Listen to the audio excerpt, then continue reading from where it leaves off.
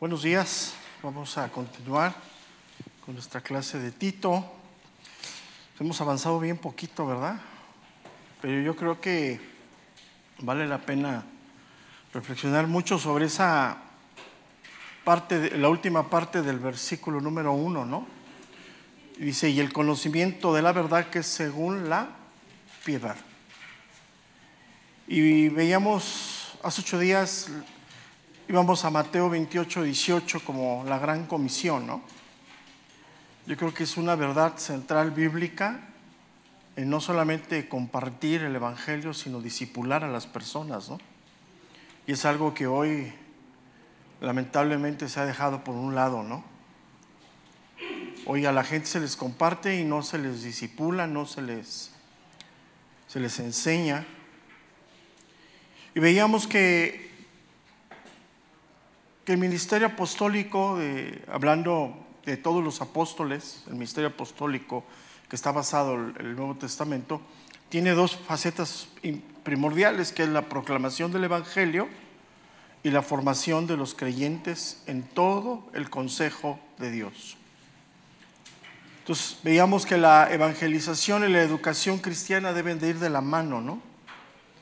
Porque el evangelio empieza con una respuesta en el corazón, se cree con el corazón, pero debe ir a la cabeza, ¿no? ¿Y eso qué va a transformar? La vida. O sea, son como fases que son simultáneas, pero que se deben de ir sembrando, ¿no? Entonces, aquí vemos una realidad bíblica muy fuerte en este primer versículo, que habla de la vivencia, ¿no? Somos llamados a vivir como creyentes por lo que Dios ha hecho en el corazón y ha facultado nuestra mente para poder entender. Estaba velada la escritura porque el corazón estaba entenebrecido, ¿no? Yo creo que aquí es una parte central del cristianismo que afecta mucho el cristianismo moderno, ¿no? El cristianismo moderno que deja la vivencia a un lado, ¿no? Y muchos creyentes hoy son como enciclopedias, ¿no? Saben mucha Biblia, pero no la viven. Y eso es lamentable, ¿no? Entonces, cuando habla de la piedad, según la piedad, está hablando de la vida transformada por Dios. O sea, una persona piadosa es una persona que vive bajo los principios morales de Dios. Y es algo fundamental, ¿no?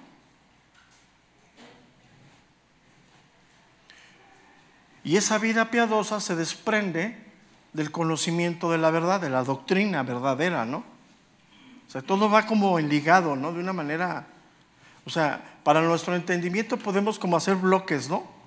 Doctrina, vida, pero es algo que va en un solo camino, ¿no?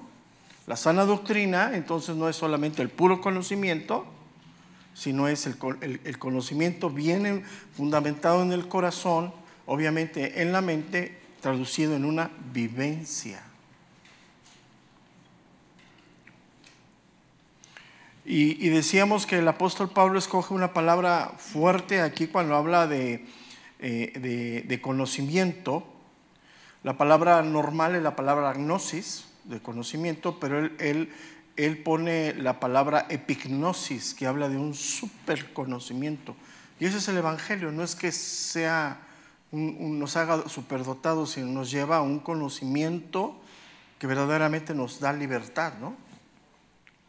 Porque el hombre que no conoce de Dios, aunque diga que es libre, está siempre esclavizado a algo, ¿no?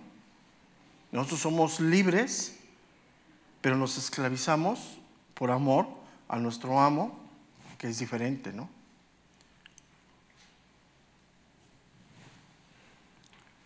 Y veíamos primero de Timoteo 6:20, ¿no? Una práctica que desde aquel tiempo es cuestionada y sigue siendo cuestionada hoy, ¿no?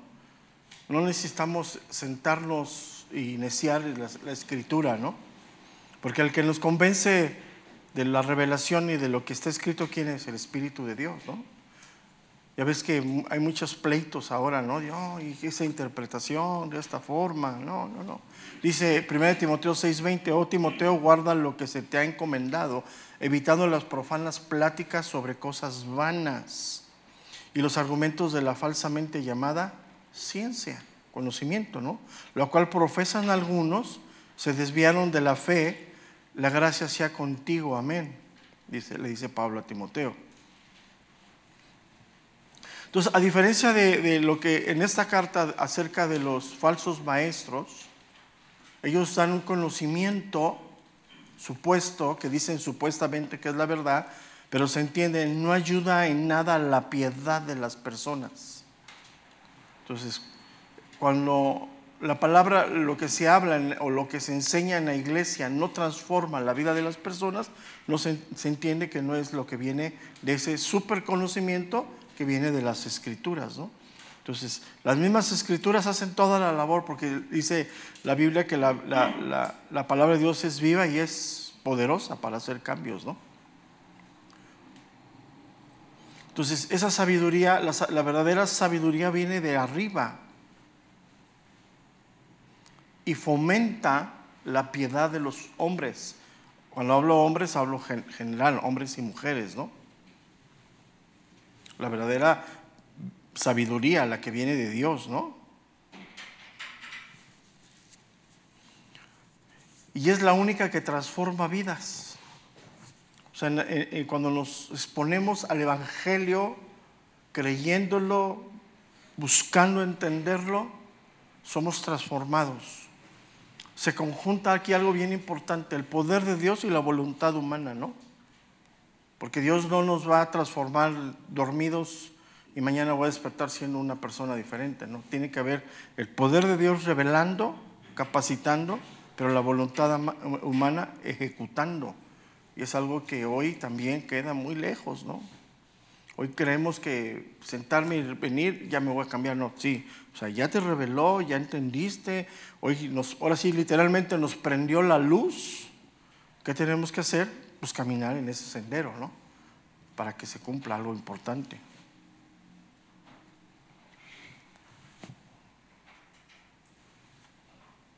Entonces, la docencia en la iglesia tiene ese principio, eso es lo que buscamos, tú y yo. Que nuestra vida se vaya haciendo una vida piadosa.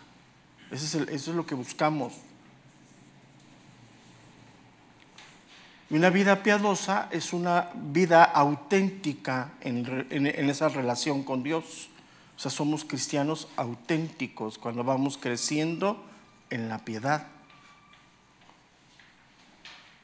Y eso lleva algo muy fuerte en el corazón, que solamente lo podemos experimentar lo que hemos nacido de nuevo, el temor a Dios.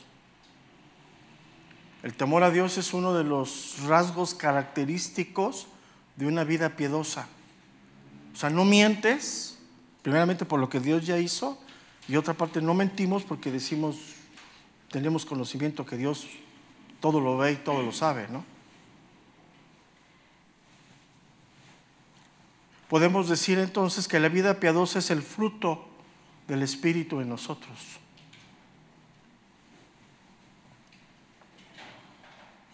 Entonces, es aquí a donde se pone así como un signo de interrogación bien grande cuando alguien dice soy cristiano y no ha sido transformado, ¿no?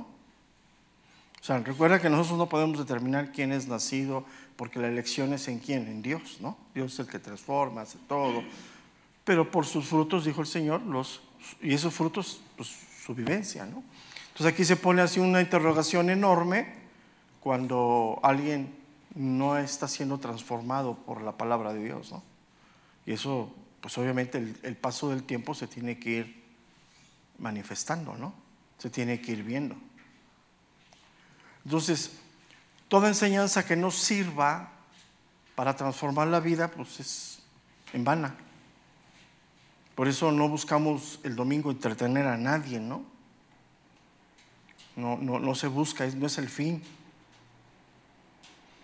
Buscamos que seamos capacitados, enseñados, para que nuestra vida, así, para poder entenderlo, refleje la vida de Cristo. Él es el maestro, ¿no? Él es nosotros somos unos simples discípulos, ¿no? Y esto, quiero que lo medites, es en la vida cotidiana. No es en la vida dominical, es la vida cotidiana, nuestro diario andar, nuestra diaria manera de conducirnos. Entonces podemos decir que la sana doctrina es la vida piadosa y es el centro de la carta de Tito. Vamos a ir viendo cómo él va a los diferentes sectores de la iglesia que conforman la iglesia: ancianos, ancianas, jóvenes, mujeres, todo lo toca ahí. Entonces podemos decir que el centro de la carta de Tito es la vida piadosa, ¿no? La vida moral. Porque le va a hablar a las ancianas, a los ancianos, a los jóvenes, aún inclusive a los esclavos, que en nuestro tiempo son trabajadores, ¿no? Aún en ese punto debemos de demostrar quiénes somos, ¿no?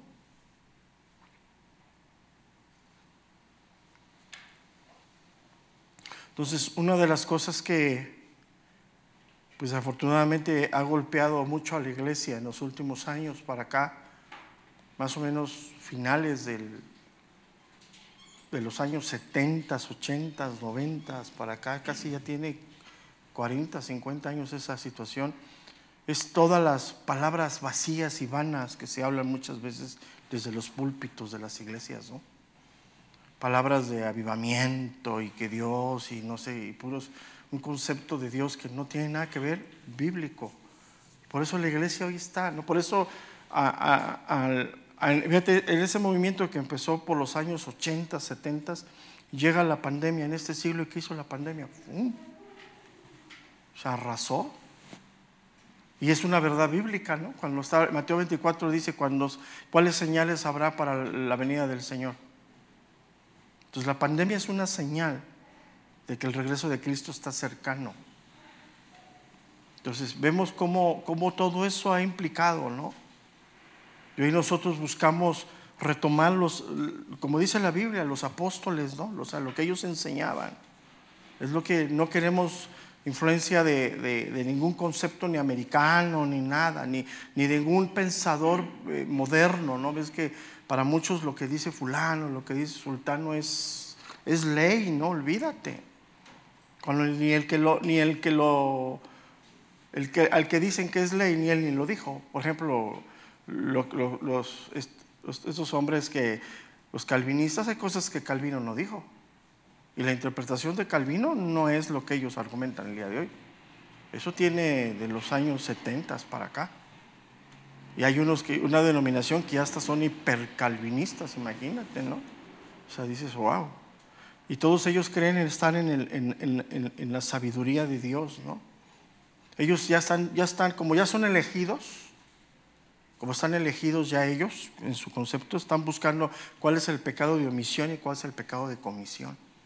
A ver, tú dime, ¿cuál es el pecado? Y te preguntan, oye, ¿cuál es el pecado de comisión? O sea, ¿cuál es el pecado de comisión y cuál es el pecado de omisión? El pecado de omisión es que ni cuenta te das, ¿no? Y el pecado de comisión es aquel que lo haces. Imagínate, yo te pregunto, si somos pecadores, ¿cuántas veces en el día transgredimos la voluntad de Dios sin darnos cuenta, ¿no? Pero el Espíritu, ¿qué hace? Pero ellos lo argumentan diciendo, pues como yo ya soy elegido, gracia sobre todo, la gracia irresistible, ¿no? Entonces, en esa elección, y está fuerte eso, es un pensamiento, y ese va a los jóvenes, muchos jóvenes los ha puesto de cabeza, ¿no? Entonces, estamos en esa parte, ¿no? Entonces, la vida piadosa es el reflejo de tu comunión con Dios, así de sencillo. Si tú me dices que tienes comunión con Dios, que oras a Dios, que escuchas a Dios, se ve en tu diario andar, en todas las áreas, en tu matrimonio, en el lugar donde estés. Si eres hijo, si eres papá, si eres mamá, si eres soltero, no sé, en donde estés, el rol que te toque vivir, en ese rol se manifiesta tu relación con Dios. Y eso es así el centro, lo que se conoce bíblicamente como la sana doctrina. Y el único que capacita, enseña e instruye es Dios. Y Él es el que nos pone el listón, el listón de vida, ¿no? O sea, porque tu piedad a mi piedad, pues imagínate, ¿no? Si nos medimos entre nosotros, pues hay uno que siempre va a ser mejor y uno que va a ser peor, ¿no? Siempre.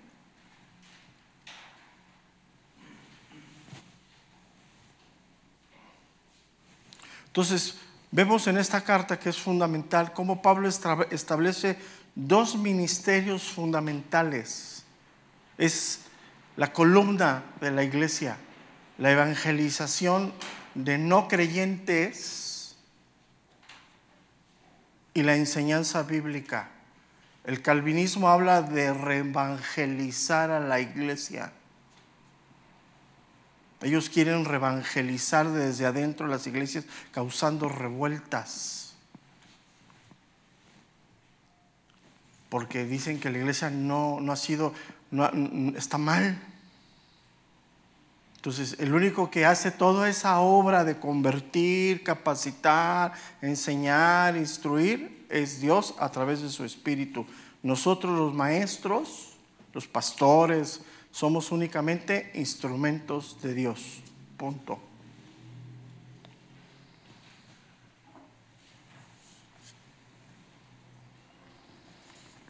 Y cuando esas dos cosas están bien fundamentadas, podemos pasar a la tercera. ¿Cuál es la tercera? Dice la primera parte del versículo número 2.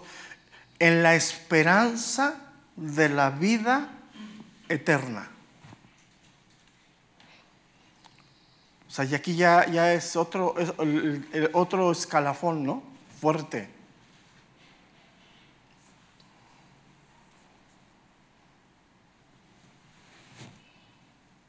Entonces aquí vemos cómo es la vida de un creyente, ¿no? Lo que hace Dios en el corazón, lo que Dios nos capacita en la mente, la voluntad del hombre viviendo, que nadie va a vivir tu vida. O sea, ¿quién es el responsable de dar respuesta? Cada quien. La obediencia es personal, ¿no? Es que la fe es por el oír y el oír por la palabra de Dios. Pero viene otro escalafón. Y es un tema que hoy en la modernidad de la iglesia, hablarles de la esperanza, hablarles de la vida futura y versículos, pues no sabemos un montón, ¿no? Pero son letra muerta, ¿no? No, es que no pongas la mirada en las cosas de abajo. Ay, pero eres bien codicioso, ¿no? Pero eso no se va a gestar hasta que no haya un crecimiento espiritual, un cimiento sano, que aprendamos a vivir con la esperanza verdadera de la vida eterna, que todo lo de aquí, todo aún nuestra vida es pasajera, vida en este cuerpo, en este momento. Nada está, no somos, el hombre no gobierna absolutamente nada. El que dispone todo en cada quien es Dios. El tiempo de nacer, el tiempo de esto, un Dios. Entonces, y esa parte que hoy también es una parte muy olvidada en la iglesia, ahora sí, literalmente, mantener la mirada puesta en el galardón, ¿no? En el premio. ¿Cuál es el premio más grande para nosotros? Vivir la eternidad con Dios. Es el premio más grande. Pero para muchos el premio más grande es tu trabajo, su profesión, sus cosas materiales. Y al final todo eso, digo, ahora no estoy diciendo que no trabajes, ¿no? Como muchos dicen, no, estoy esperando, no seas flojo, trabaja.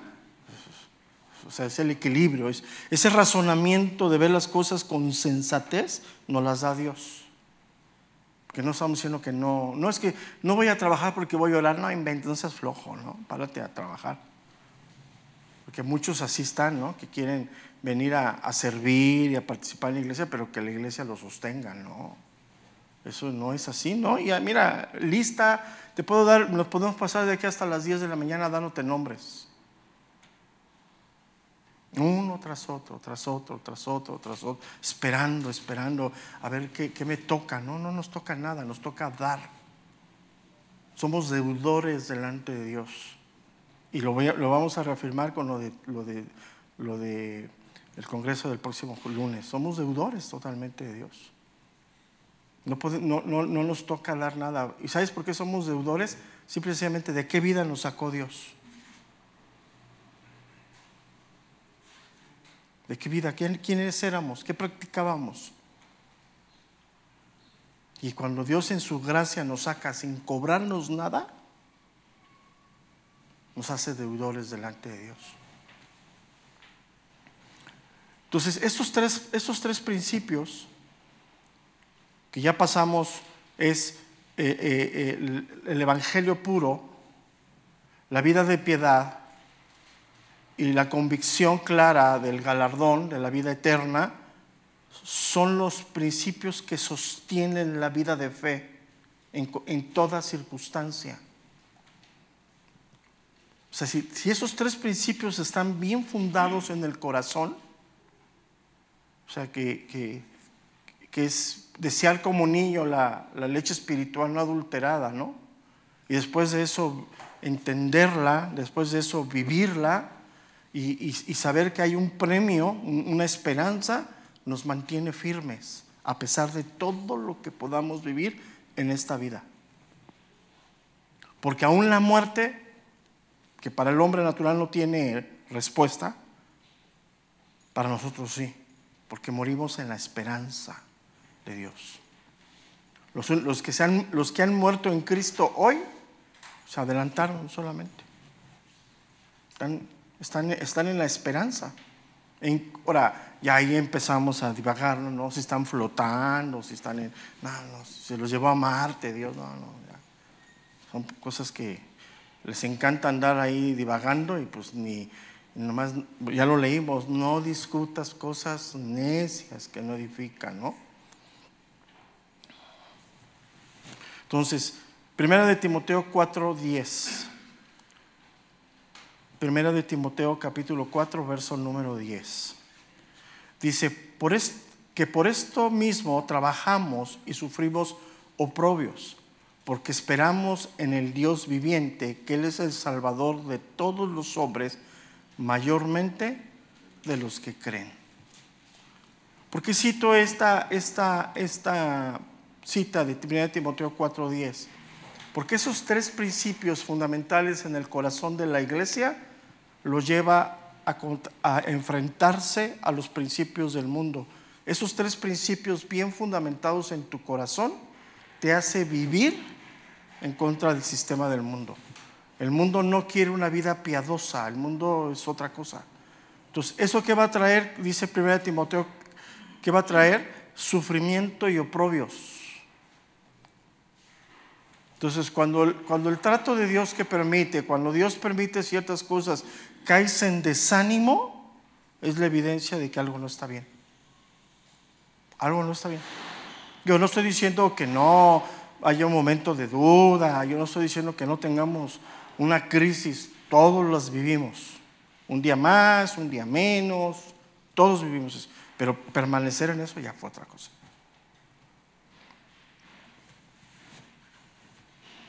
Entonces, podemos decir que el resultado de creer en el Evangelio, conocer la verdad y crecer en la piedad es abundar en la vida eterna. O sea, haciendo eso aquí, ya conscientes, tú y yo ya estamos viviendo en la eternidad. ¿Qué es lo único que pasa? ¿Qué es lo único que falta? Que este cuerpo pecador se vaya a donde fue tomado, a la tierra. Pero lo demás ya está listo. Y fíjate, y la esperanza de la vida eterna es el mensaje central del Evangelio. Somos llamados, estamos predicando a la gente que se salve de la condenación para que tengan la vida eterna. ¿Con quién? Con Dios. Y tú dime si eso es lo que hoy se enseña, si eso es lo que hoy se proclama en el evangelismo, ¿no?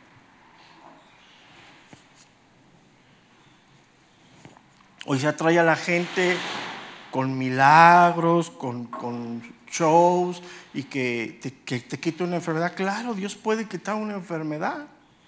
Pues es soberano, ¿no? Si Él quiere, puede sanar.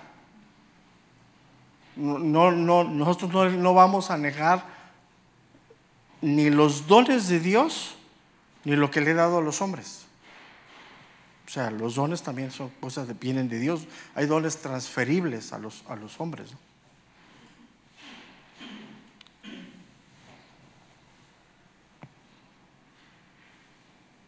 Segunda de Timoteo capítulo 1 verso número 10.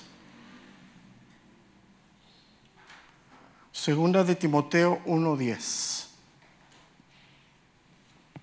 Dice, pero ahora ha sido manifestada por la aparición de nuestro Salvador Jesucristo, el cual quitó la muerte y sacó a la luz la vida y la inmortalidad por el Evangelio. O sea, todo esto viene a través de Cristo. El que no está en Cristo no tiene nada de esto, está perdido.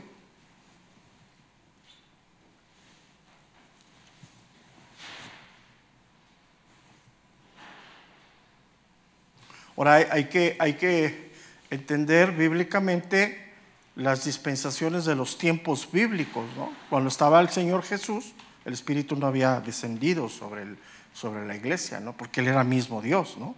O sea, la influencia era Él mismo, ¿no? Pero cuando Él asciende, ¿qué viene? El Espíritu Santo, ¿no? Entonces, cuando le dice a los discípulos, recibirás poder, ¿poder para qué? Primero, para llevar el Evangelio, y segundo, para vivir en esa vida piadosa, para mantener la esperanza. Por eso ellos murieron siendo sacrificados, golpeados, y no negaron a Dios. Ellos nunca claudicaron de su misión. Y mira que hoy, como somos de chocolate, con cualquier cosa nos derretimos, ¿no? Pero ellos no. Entonces, es lo que enseña, una de las cosas que enseña la esperanza de la vida cristiana, lo que hace el Espíritu, es uno de los centros que enseña el Evangelio de Juan, que es un evangelio diferente, que no se conoce como los otros tres evangelios, es diferente. Vamos a Juan 7:38. Juan 7:38.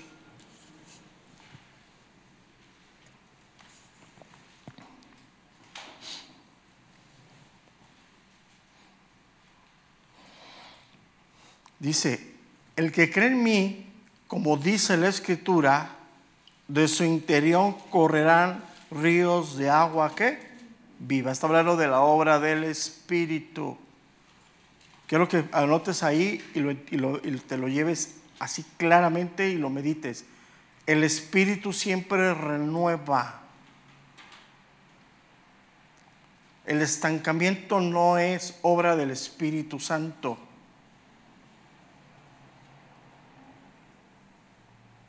Sigo en el verso número 39 de 7:38.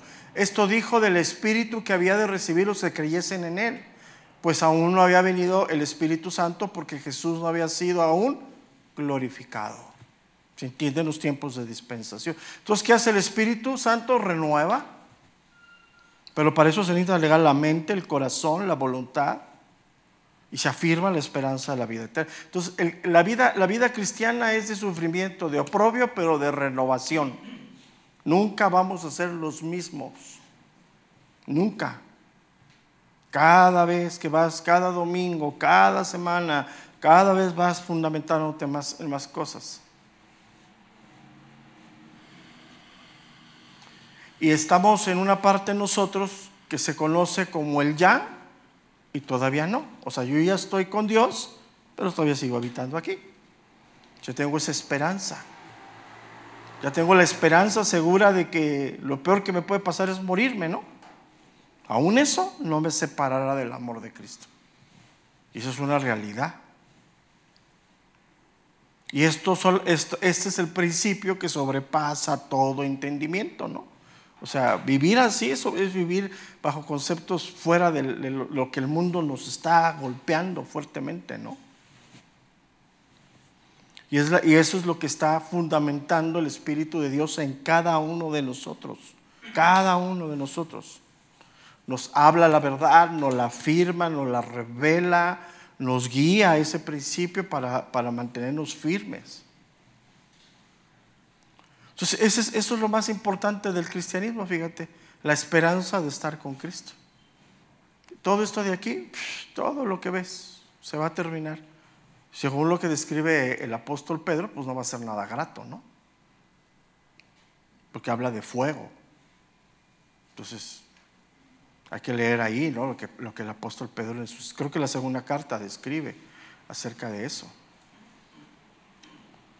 Y si te fijas, ese fundamento hoy está perdido en la iglesia, ¿no? O sea, yo quiero que hagas una reflexión. ¿Cuántas veces has oído un mensaje basado en la vida eterna? De vez en cuando, ¿no? Y debería de ser un mensaje central de la enseñanza bíblica. Y seguimos adelante. Entonces, en la esperanza de la vida eterna, y vuelve a reafirmar algo bien importante el apóstol Pablo. Dice, en la esperanza de la vida eterna, la cual Dios que no miente. ¿Por qué manifiesta esto? Porque el mundo va a tratar de robarnos el fundamento de la vida eterna. Si Satanás logra penetrar esa parte en tu vida, te tiene a su merced. Te vuelves esclavo cuando ya eres libre. Te vuelves esclavo de tu trabajo, de mil cosas, cuando debes de ser un hombre libre, una mujer libre para servir a Dios. Por eso él dice, la cual Dios que no miente. Entonces, todas las promesas del Evangelio, de la palabra de Dios, principalmente la vida eterna nos debe de dar firmeza.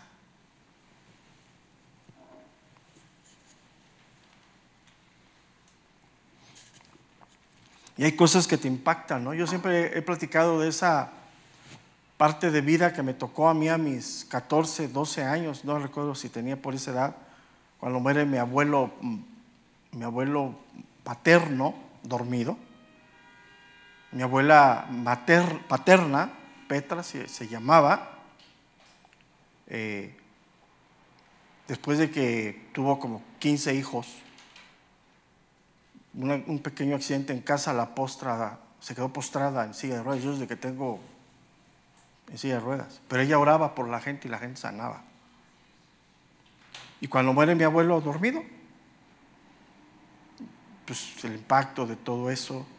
Yo me acuerdo mucho, yo no era creyente, yo nací a los 30 años. Me acuerdo mucho con el panteón en su silla de ruedas, cuando estaban bajando el féretro del abuelo, ella levantaba las manos al cielo y decía, allá nos vemos, Juan, allá nos vemos. Tú lo tomas así, te impacta, pero hoy entiendes esa convicción, ¿no? A los 2 años murió igual, dormida. Entonces esa es una parte importante que hoy se desestima. Y es algo que la iglesia y nosotros como pastores debemos fundamentar en la esperanza de la iglesia, ¿no? Sí tienes que trabajar, sí tienes que hacer aquí, mientras estés en este mundo estamos sujetos a las cosas de este mundo. Nos tenemos que bañar, ¿no? Tenemos que comer. Pero eso no trasciende. Eso no trasciende. Verdaderamente aquí la reflexión es, ¿qué estamos haciendo tú y yo para la vida con Dios? Porque sabes que Dios nos va a dar coronas, que esas coronas van a ser regresadas a sus pies, según Apocalipsis. En ese momento, ¿qué vamos a entregar? Nada. No le vas a entregar las llaves de tu coche, ¿verdad?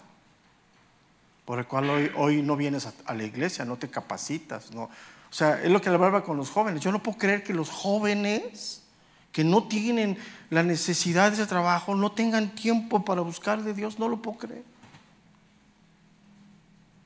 Y hablo desde los adolescentes hasta aquí hay un montón de jóvenes adultos, un montón profesionistas. No tienen tiempo para Dios. Entonces, ¿qué le van a entregar? ¿Su título? ¿Su posgrado? ¿Su maestría? Ahora, ¿qué quiere decir? ¿Que no lo tengas? Si el mundo te lo pide, que para tener un trabajo digno tienes que meterte a hacer una maestría o un posgrado, pues hazlo.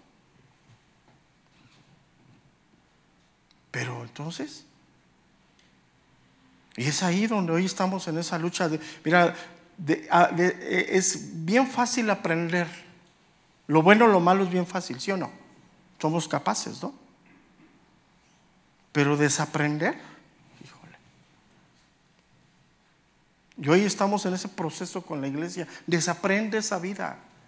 Esa vida no te lleva a nada. Y muchos de estos jóvenes ya en edad pues ya más para allá que para acá, ya más de cuarentones, solteros y solteras. Es tanto el egoísmo, porque el centro del matrimonio es dejar de ser egoísta. Vas a vivir con alguien que no es de tu familia y no es igual a ti. Hay afinidad, lo que tú quieras, pero eso de que tu media naranja, eso lo dicen los psicólogos. Yo le digo a mi esposa: tú eres mi media naranja, tú eres los huesitos, yo soy la pulpa, le digo. Y a lo mejor hasta la cáscara eres tú. Mira, muchos de ellos están solteros, solteras. Cuando ¿qué es más hermoso?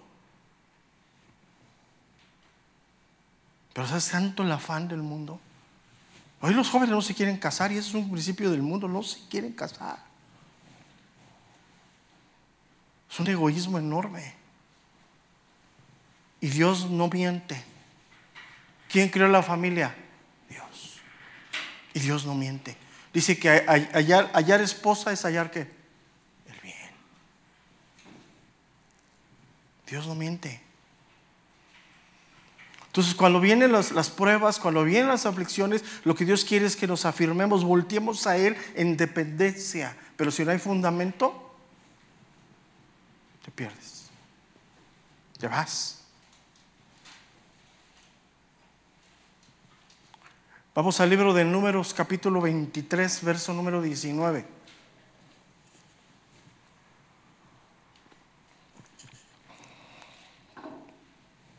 Números 23, 19.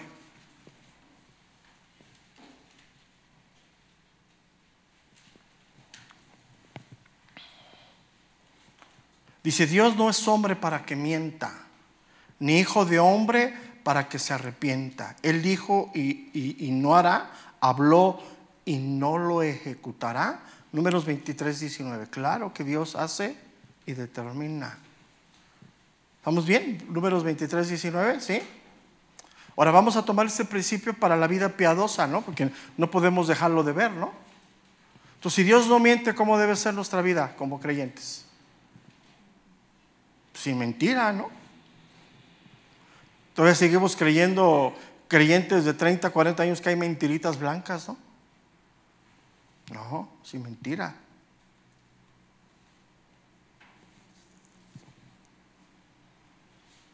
Entonces, ¿por qué dice Pablo esto aquí? Tenemos que aplicarlo al contexto cultural a que va dirigida la carta. Los cretenses eran mentirosos, su forma de vida era mentir, como los mexicanos. Yo di una enseñanza hace muchos años: ¿eres cretense o eres mexicano? ¿Qué eres? Pues es lo mismo.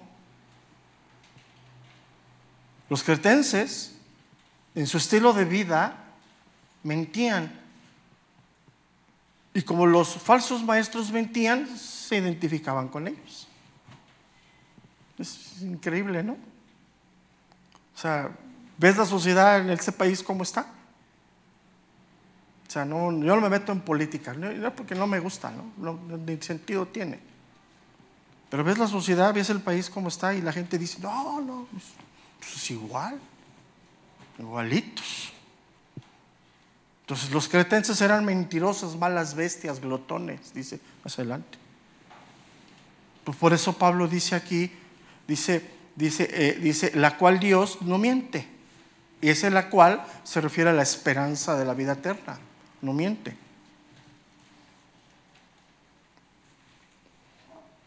Entonces todo lo que viene de Dios es veraz.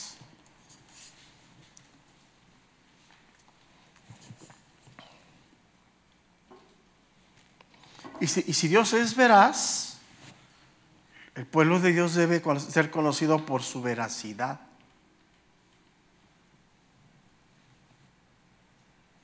Y mira que te llevas unas sorpresotas enormes, enormes.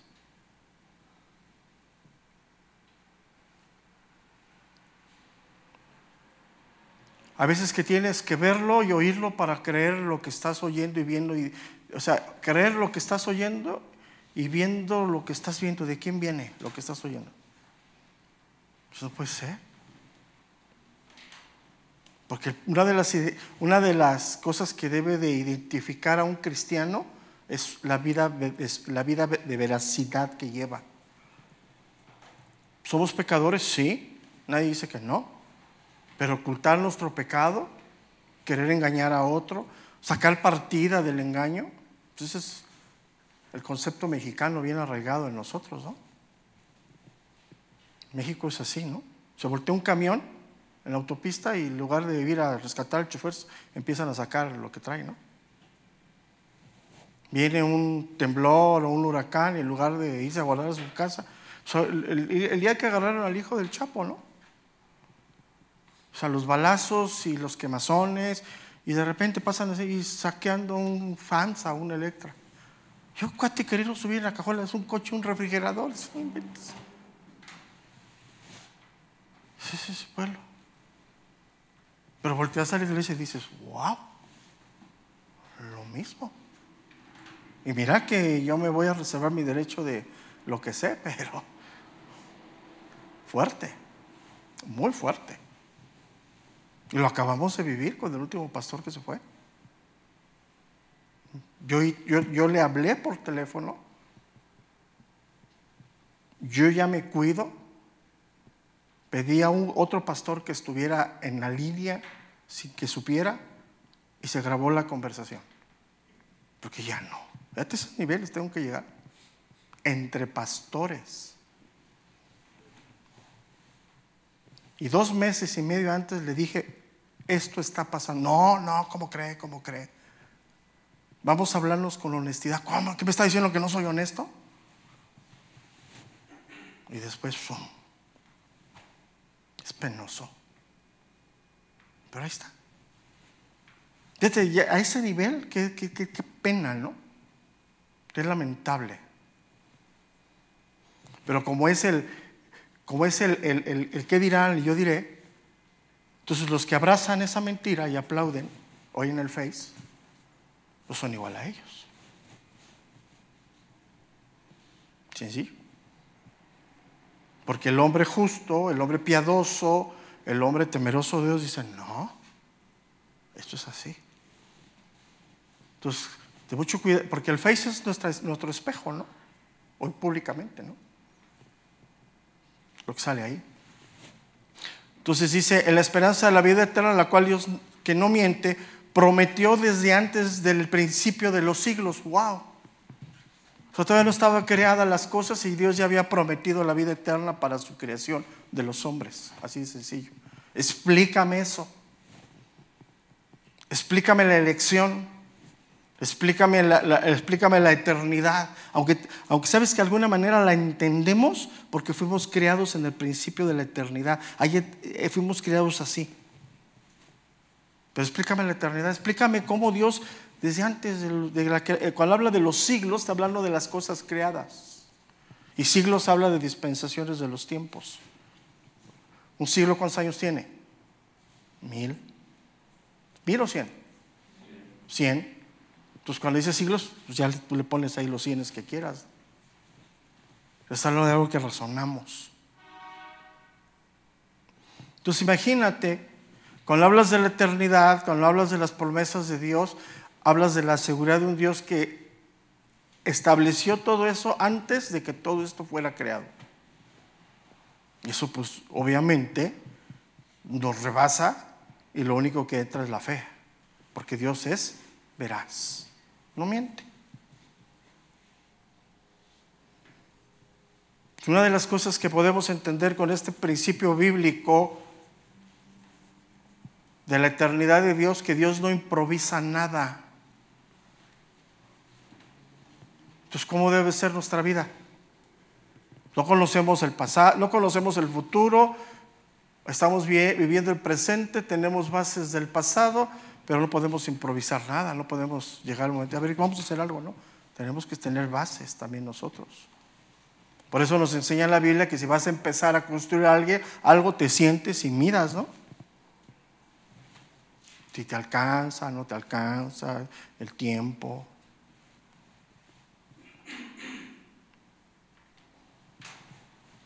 Y eso lo que los hace solamente es maravillarlos de Dios. O sea, ¿cómo te explico eso, no?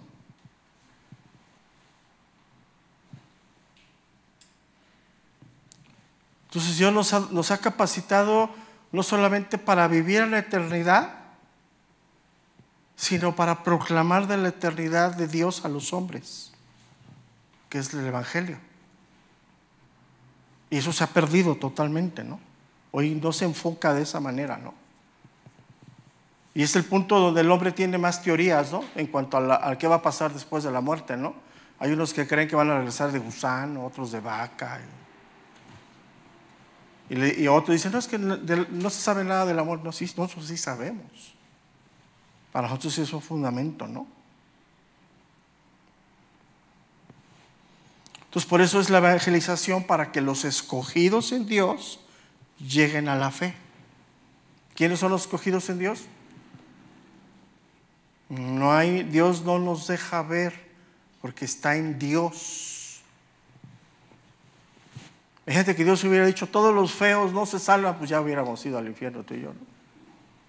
Sí. Solamente los guapos, pues hubiéramos pasado algunos cuantos, ¿no? Es que sí es esto. Y dice la parte inicial del verso número 3, y a su debido tiempo manifestó su palabra.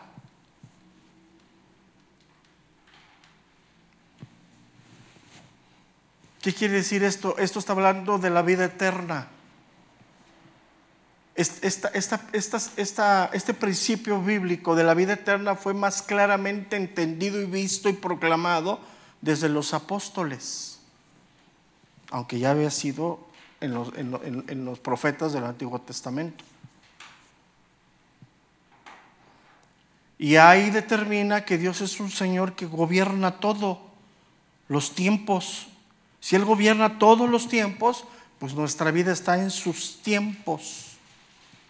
Él tiene tiempo para todo, ¿no? Y hoy que se hace de eso, se agarra este principio para ocultar mi pecado, ¿no? Es que no es mi tiempo. Pues ¿cómo lo va a ser tu tiempo? Es que no es mi tiempo de casarme. No, pues ya tienes 40 años, entonces ¿para cuándo, mijo? En lugar de tener hijos vas a tener nietos. ¿Sí me entiendes? O sea, es un concepto, ¿no? Es que no es mi tiempo. ¿No es tu tiempo de qué? O sea, hay principios que nos gobiernan, a ti y a mí. Es que no es mi tiempo de ir al instituto, entonces ¿cuándo?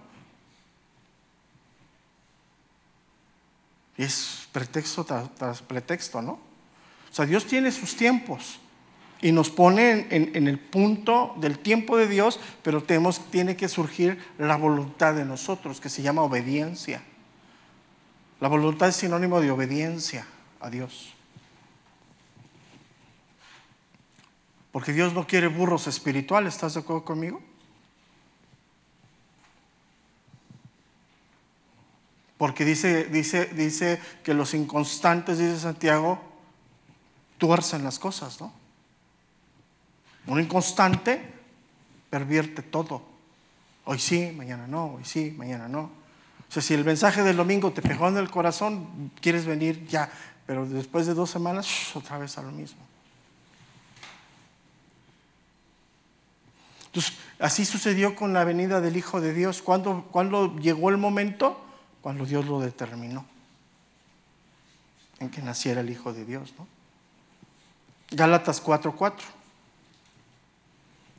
Gálatas capítulo 4, verso número 4. Pero cuando vino el cumplimiento de los tiempos, Dios envió a su Hijo, nacido de mujer, nacido bajo la ley.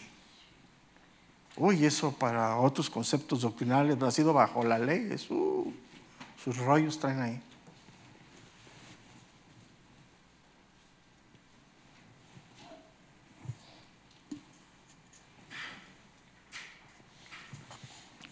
Y así es el tiempo de Dios del Evangelio, ¿no?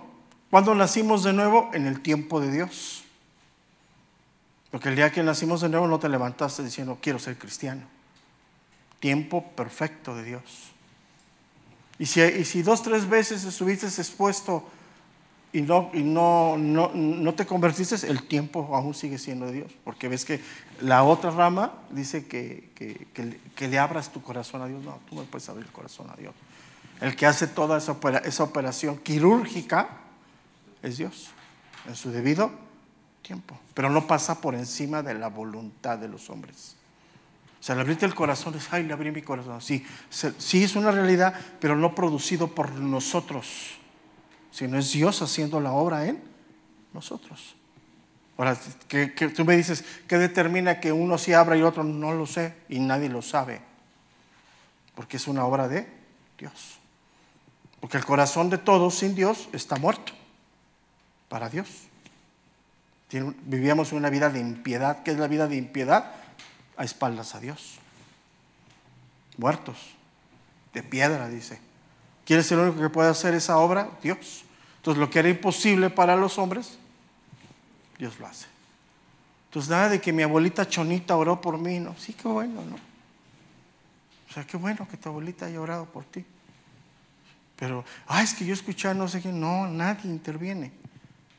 Los tiempos son de Dios perfectos. Y hoy es el tiempo para nosotros de la pandemia, el tiempo de afirmarnos, ¿no? El tiempo de muchas cosas. Entonces recae la responsabilidad en nosotros, de dar respuesta a las cosas de Dios.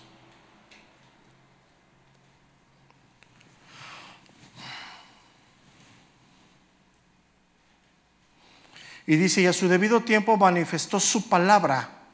¿De qué palabra está hablando? Primeramente, del verbo de Dios, Jesucristo. Él es el verbo de Dios, es el verbo encarnado. Todo el Antiguo Testamento es Cristo. Todo lo que se hacía en el tabernáculo es Cristo. Todas las fiestas es Cristo. Todo se cumplió en Él. Ya no hay nada de hacer. Todo está escrito, se cumplió en Cristo. Si no, pues lee Hebreos, ¿no? Ahí está clarísimo, ¿no? Ya no hay que hacer otro sacrificio, ya está. Hoy los cristianos andan haciendo sacrificios y quemando sus pecados en el fuego y haciendo tanta cosa impresionante. Todos esos conceptos vienen de Estados Unidos. El G12, todo eso viene de Estados Unidos. Y son los años que te estoy diciendo de los 70s, 80s, 90s para acá. Los famosos reencuentros y requeteencuentros, ¿no? Y la gente no le predicaban, no le hablaban del evangelio, de la vida eterna, y lo llevaban a un reencuentro. Pura psicología.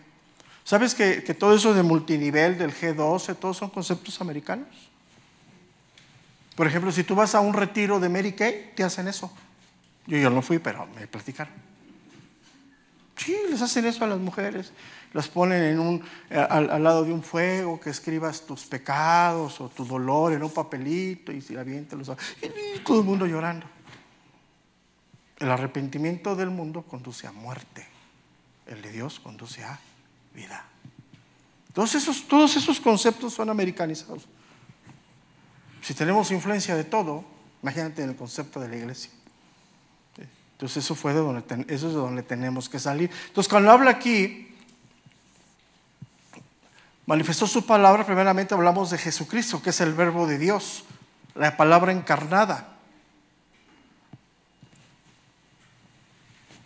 Y también podemos entender que es el evangelio, lo que hoy tenemos, ¿no? O sea, Dios así quiso que tuviéramos la guía de Dios escrita, ¿no? ¿Cuántas veces hemos leído que de la misma boca el Señor dijo, escrito está? ¿Cuántas veces hemos leído que le dice a los que estaban oyéndole, ¿qué lees? ¿Cómo lees? Pues Dios quiso que fuera así, la transmisión de sus principios a través de la palabra escrita.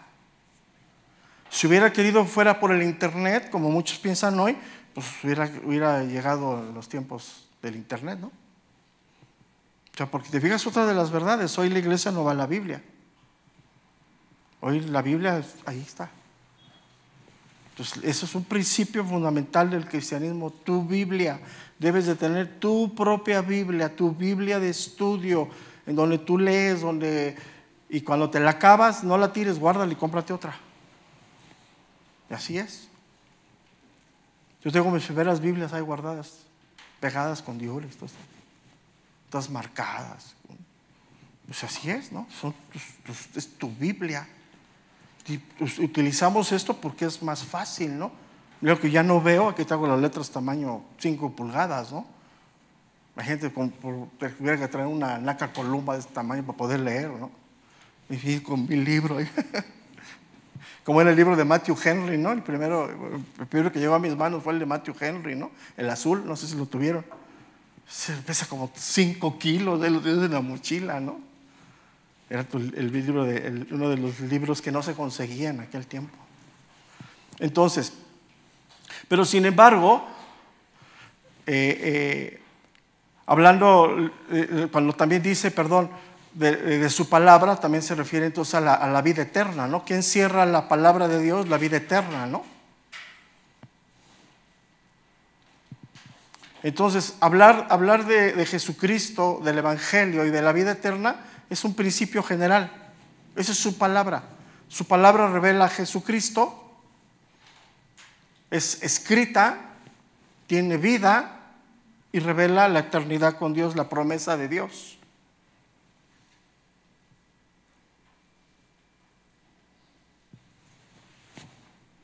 Y es el centro del Evangelio.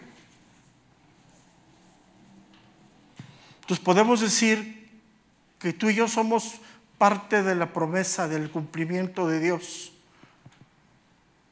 Derramaré mi espíritu sobre toda carne.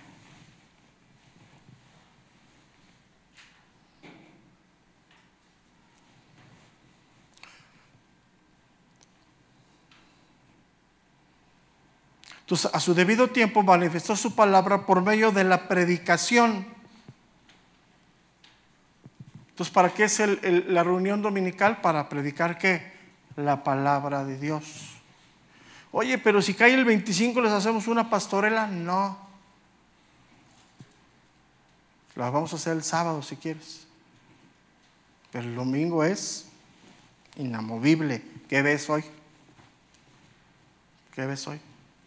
Ahora que cayó el 25 y el primero en domingo, muchas iglesias cerraron. Removieron sus servicios a otro día. Que no van a perder su salvación, que no, nada de eso. Pero la pregunta es, ¿por qué jugar con algo que está claramente establecido? El primer día ¿y cuál es el primer día de la semana para ti y para mí? Domingo. No dice, el primer día de la semana siempre no caiga Navidad. Y si fuéramos en otro país o en otra cultura, pues sería otro diferente, ¿no? Entonces, dice que es la predicación de la palabra de Dios, del Evangelio.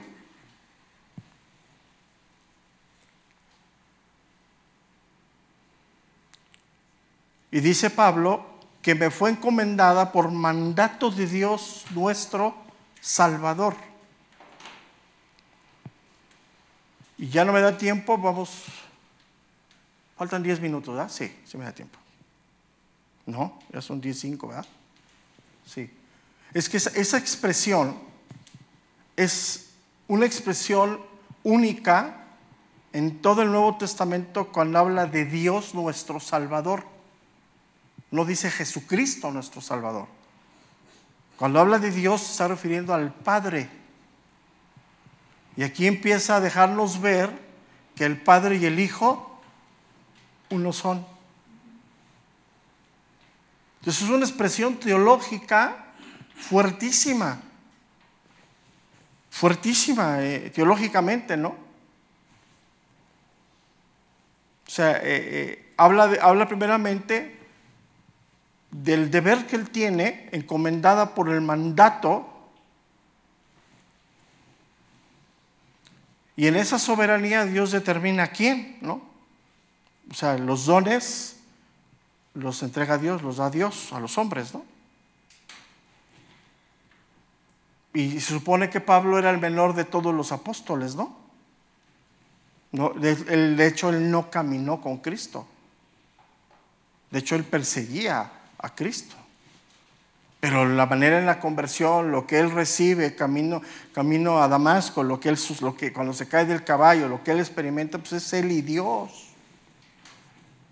Entonces, nadie puede decir, ay, es que ¿por qué? Ya ves, inclusive era cuestionado, ¿no? También en su principio Pablo como apóstol, ¿no? Porque no caminó con él. No estuvo en su ministerio, no estuvo en su crucifixión, aunque muchos estaban escondidos, ¿no? Pero estuvieron con él. No estuvo en su resurrección, pero sin embargo él es un instrumento de Dios. Ahí nos deja ver también su soberanía de Dios.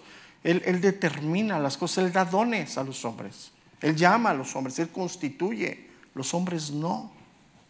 Es algo fundamental. Mira lo que dice de él mismo Pablo, Efesios 3:8.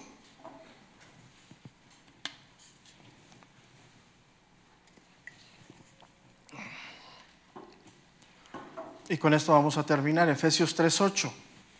A mí, que soy menos que el más pequeño de todos los santos, me fue dada esta gracia de anunciar entre los gentiles el evangelio de las inescrutables riquezas ¿de quién? O sea, el evangelio no tiene valor, no lo podemos cuantificar. Puede hacer nacer al peor de los hombres, y ahí ponte tú y yo. O sea, nosotros no podemos decir quién sí, quién no. Es tan rico el evangelio que no se puede cuantificar.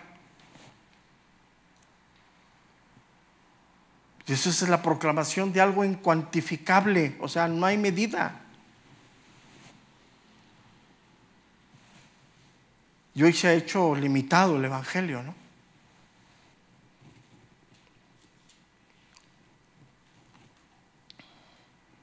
Y lo que Pablo se está maravillando aquí cuando dice, por medio de la predicación que me fue encomendada, pues él está, pues en esa expresión dándole gracias a Dios de su llamado, de lo que él hizo, de lo que Dios lo encargó hacer.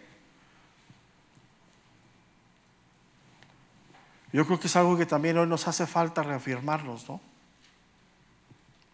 ¿Qué nos ha llamado a hacer Dios a cada quien en este tiempo? Sí, ya no va a haber otro Pablo, no va a haber otro apóstol, ya todo se cerró, pero tenemos mucha labor cada quien. Porque otro de los grandes males de la iglesia es que queremos imitar. ¿Quieres imitar? No, eres tú en Dios, tú en Dios. Dios te va a usar a ti.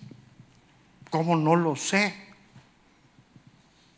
Por eso las personas que te rodean a ti.